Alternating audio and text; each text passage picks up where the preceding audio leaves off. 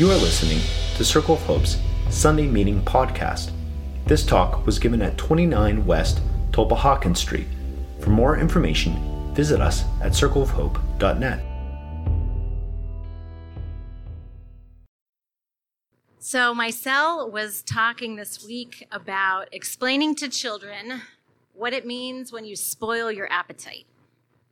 When you spoil your appetite, you eat something that takes the edge off your hunger, right? So it satisfies you in the moment. Some of you know the delicious donuts, the apple fritters that I like to bring to meetings sometimes. They, even just like a portion of one of those donuts, probably has enough sugar and fat to like cover a whole meal. They will spoil your appetite. It's not actually fuel for your body. It's not what you need to get you through the day, but it tastes so good and it curbs your hunger so that you really don't want to eat like a well-balanced diet or a breakfast after that. So you lose your taste for what your body really needs to sustain you over the long run. I'm sure I'm not the only one who has a problem with this. Anybody else relate? Okay, thank you. I appreciate some acknowledgement. I won't call anybody out.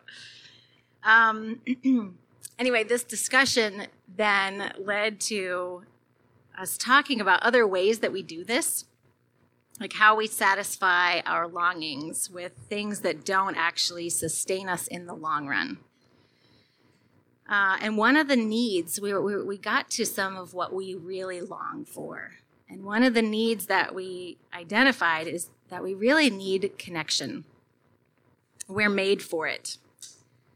But we often turn to other things to curb our hunger for a time. We identified sleep, Netflix, scrolling through social media, our to-do list, are just some of the things that we go to that kind of take the edge off our or numb us out from that need for connection. And these things can actually fuel our lack of connection, but they're comforting in the moment. A lack of connection leads to feelings of isolation, and that's not new, of course, but it certainly seems to be on the rise in our country to epidemic levels, according to a survey that just came out this past week by Cigna. They surveyed 10,000 adults, and more than 3 in 5 Americans are lonely, with more and more people reporting feeling that they feel like they're left out, poorly understood, or lacking companionship. And that was a 13% rise from when they first conducted that survey in 2018 alone. The UK in 2018 actually appointed a minister on loneliness. Do you guys know this? I know I've talked about it before. I don't remember if it was in a meeting. But yeah, it's not just the US. And there are some key determinants for this that were identified. A lack of social support, infrequent, meaningful social interactions, negative feelings about one's personal relationships, and a lack of balance in daily activities, like too much or too little sleep, too much or too little work, those things. Sometimes we are actually alone, and other times we just feel lonely. All throughout Scripture, all of Scripture reinforces this truth that we are created for community. God created us not to be isolated beings, but people who live life with others. There's lots of neuroscience that back this up too. Plenty of other social sciences confirm this. We talk about community so much at Circle of Hope that it's tempting to think or to put our hope in community because we do long for it. But community will inevitably let you down. You probably know this. People don't know what you need. You will be hurt. Your needs will not be met. You might feel like you don't fit in, like everybody else might be getting something that you're not. And our emphasis on community can actually have the opposite effect if you're already struggling with feelings of isolation or a sense of being on the out. It only reinforces that what everyone else has is eluding you somehow. And then for some people, it's the opposite. It's the other way around. Community is their way in. We have, like, overall, it seems, a good reputation as Circle of Hope for being a community. So people connect with us and often feel included. They find there's space for them to be who they are and where they are, to be loved and known. And so community actually creates an environment where faith can grow. It's a lot easier to understand God's love and grace for us when we experience it in relationships, in community. We heard some of this in the testimonies of people at the Love Feast yesterday. There's Sophie and Robbie. Community is actually a great way to get in because it's a practical, it meets this felt need for people. One of our covenant members that was talking about this yesterday when he got baptized. There's a picture of the whole room. Mark got baptized. There he is being baptized by Rachel. And he told us how he had lost his way in his faith, like a number of times throughout his life. But he found it again with us. After Rachel and Jeff Sensenig moved into the house next to him and became his neighbors, some of his disillusionment could melt away, and he had hope that this is real, and it could be lived out in a real way with other people. But regardless of your experience, community isn't enough. It's not the destination for faith. It's not the fulfillment of our deepest longings. We're still made for more. And for a couple weeks here in this meeting, we're talking specifically about what it means to live as the new creation in Christ. And tonight, I want to say that being a community is part of that.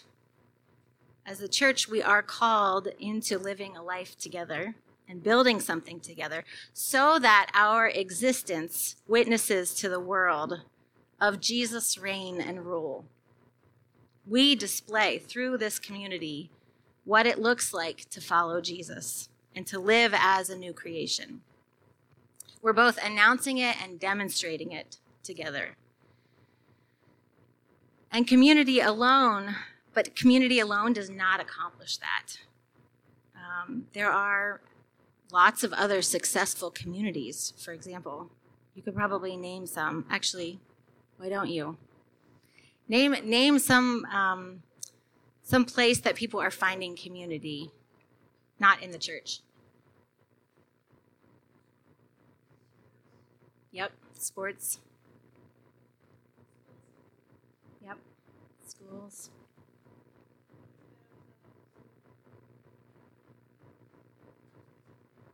Yep, activism. CrossFit. I guess that's closest sports. Yeah, there's lots of examples, right? So people are looking for connection all the time and are finding meaningful expressions for that, of that. In fact, sometimes other places seem better at community than we are. There are more diverse groups than we are. You might find less conflict somewhere else. There are other groups that accomplish great good for the sake of others.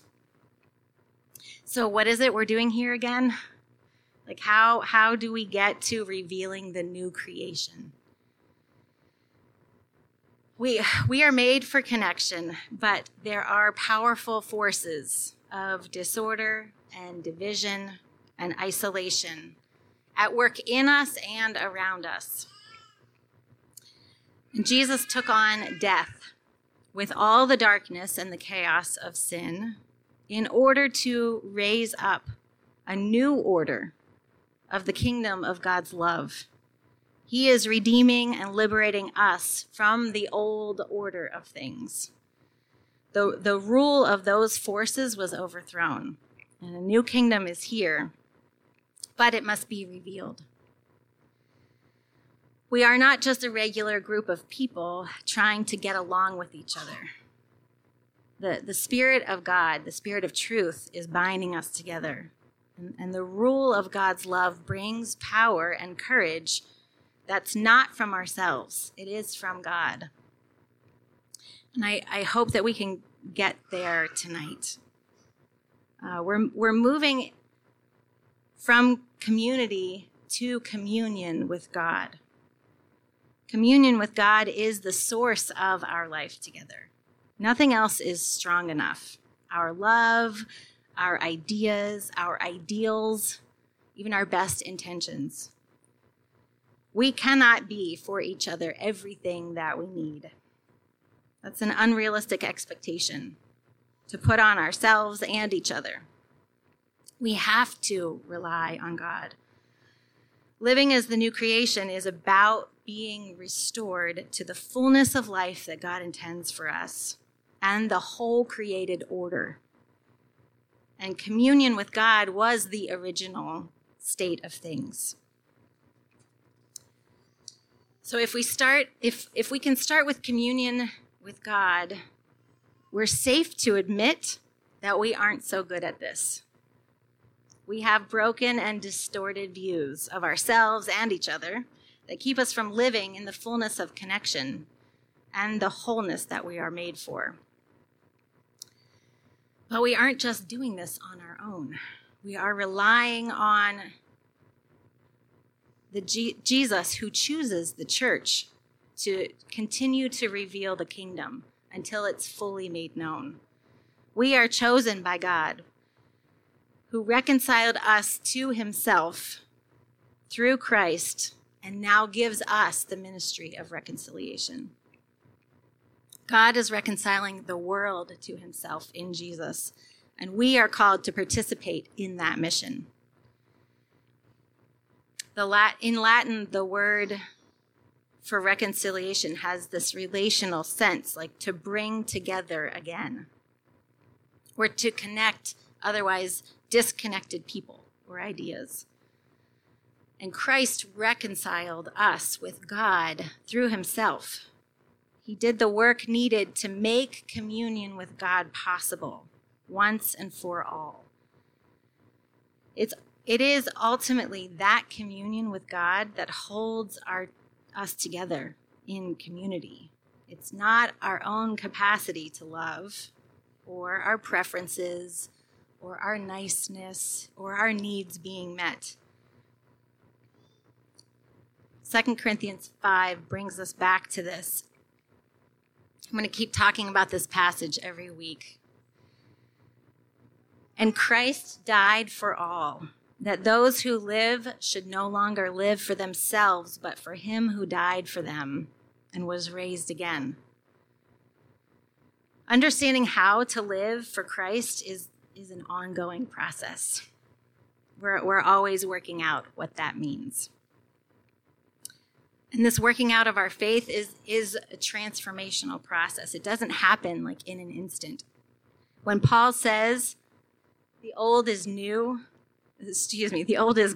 the new is here, he is proclaiming the truth that of who we have become in Christ, but we still have agency to live that out or not. We still make choices to reveal the kingdom, the new creation, or to allow the old self to rule us. But where Christ rules, a new order is revealed. And those who were baptized yesterday were proclaiming it with their bodies. They were acting it out. That Christ's love compels them to die with Christ to what is old and be raised up again to new life. And even making a covenant with Circle of Hope is an expression of having a character devoted to realizing that self-giving love and mutuality. And that mutuality is not dependent on constant manufacturing of connection, though we do a lot to stay together and to be connected. It's based on the character of God, who gave everything to make communion with God possible. It's communion with God that fuels our community. Because communion with God is based in forgiveness. Experiencing that forgiveness through the grace of God enables us to endure conflict and work to reconcile, to ask hard questions of ourselves, to confess. Through healthy conflict, we're able to be refined as a community that comes into its fullness. It's hard-won. It's not like being an affinity group or a caucus or having shared hobbies or a shared culture. Something else is happening. It is supernatural. It's movemental, and it's self-sacrificial versus preferential. Dr. King called this the beloved community. For Dr. King, the beloved community was not this lofty idea of the peaceable kingdom and utopia where lions and lambs lay down together. To him, it was this achievable, realistic goal that could be attained when a critical mass of people committed to and trained in the philosophy and methods of nonviolence. He recognized that conflict was an inevitable part of human experience, interpersonal and group and international. But he believed that conflicts could be resolved peacefully, and that adversaries could be reconciled through a mutual, determined commitment to nonviolence. The purpose of nonviolence was the creation of the beloved community. And it takes active resistance to evil. It's aggressive, spiritually, mentally, emotionally. It means confronting the three evils of poverty, racism, militarism. Those are all interwoven realities in our society. Being anti-racist is at the heart of what it means to be a follower of Christ. Working for peace is at the heart of what it means to follow the Prince of Peace. When we read the Bible, we see a story of a God who liberates the oppressed over and over again. Jesus is constantly crossing ethnic and cultural divisions to heal and to liberate and to reconcile. And unless we're participating in demanding justice, not just peace, then we're not living out who God calls us to be.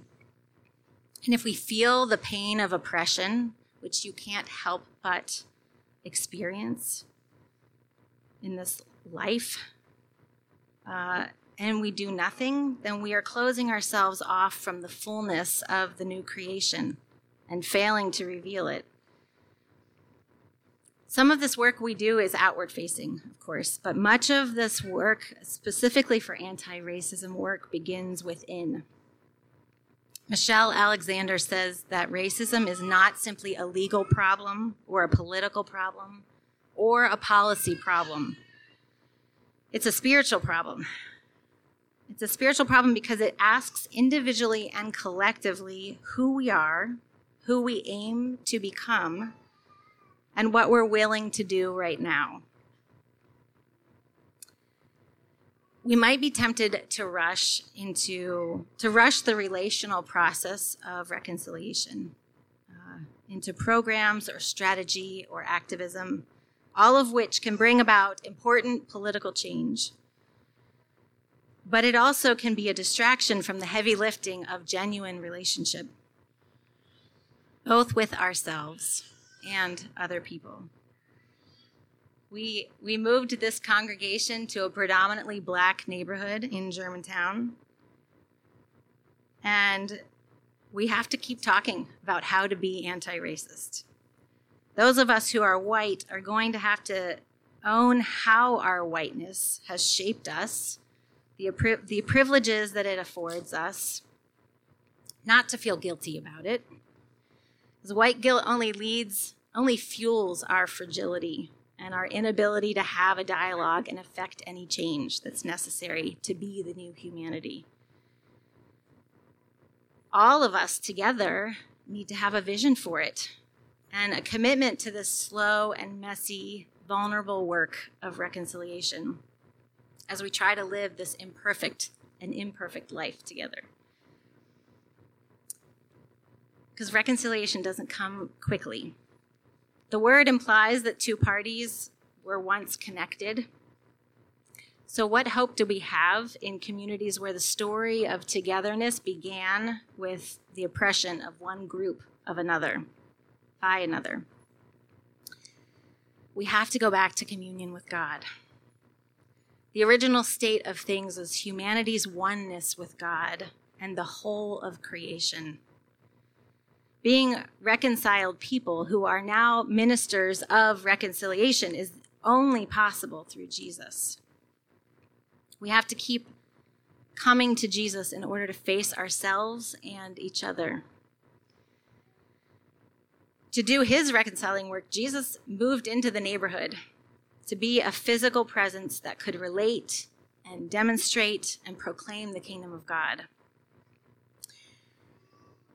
And we moved the congregation into Germantown. Becoming renters here, or roommates really, actually, here in this building, is a step into the messy, slow relational work. We are building a relationship with Sheila, the office manager, who is here in the front office. She loves to greet all of the children who come in for playgroup on Fridays. We're building a relationship with Christ Church in St. Michael's, who we're renting from, and with Pastor Alfred Duncan of the Schwenkfelter Missionary Church, who also meets here on Sunday mornings. I have told them repeatedly that we are blessed to have our needs met by their congregation that has the resource of this building. And we bless them by filling it. Our children fill the whole second floor, which has been vacant for years. Their long history on this block and their stories of struggle and joys are rooted in this building and in this community. Because my office is here and I am here every day, I get to hear some of those stories about some of their stories, and share our vacuum when there's breaks, and pick up the mail when it gets scattered on the floor, and strategize how to address the needs of this old building. Our posture, I just want you to know that our posture of humility goes a long way to building this relationship. We didn't come in here making a lot of demands, though we have a lot of hopes for this space. We came in with a willingness to make it work, and we have a huge team of people, over 40 people, that help to make this building work for our Sunday meetings every week. Even when the heat or the air conditioning don't work. Our intentionality here, the way that we set up our space and stack the chairs neatly and pack our things away in the basement, all communicate respect and gratitude. I want you to know that. The ways that we teach our children to behave in this space and on the property outside communicates respect to the neighbors. Christ Church and St. Michael's has been relating on this block for decades. And we are the new people here in this building, even if you live close by. We draw a lot of attention in this building. So how we conduct ourselves and respect the requests that they have of us go a long way to building trust and mutuality. Anyway, the challenges of being the new humanity become very evident every time we engage in this ambitious work of reconciliation. Our own stuff gets stirred up. The sin of racism in America is a spiritual problem that will not be solved without the kind of hope and imagination and fiercely honest community that's found in Christ. For the sake of Jesus, we build community where we can ask hard questions and dialogue. Our cells and our Sunday meetings are flexible and organic so that we can stretch and flex and stretch beyond what's familiar to cross barriers to love like Christ. But that takes a lot of intentionality, a reordering of our lives. Who we know and who we talk to matters. You know this. We probably need to keep changing to do it, too. How we sing, what we sing, like Aaron said at the beginning. When our musicians learn a song in a style that's not comfortable for them or a language that's not their first language, it's to orient our hearts towards God's larger family. So in our meeting, we're working out how to be both a safe place to be oneself in Christ and a challenging place to be more than oneself. The new humanity. My cell was noting the challenges of this as we were talking this week. It's challenging to try to be transcultural. It takes work and creativity and an attitude of humility to keep trying and take risks. But communion with God through Christ gives us the safety to do that. It gives us our purpose and our common mission, the ministry of reconciliation. So let's start there, like every day. And we have the opportunity to share communion tonight and to worship together, to even express yourself in ways that are beyond what is normally comfortable for you. As we move into this together, we do so conscious of our need to keep coming back to God, asking Jesus to help us, give us the courage and the humility and the creativity needed to stay at it. Thanks for listening to Circle of Hope's Sunday Meeting Podcast. If you want to talk about it or get connected to a cell, you can find one under our Connect dropdown at circleofhope.net.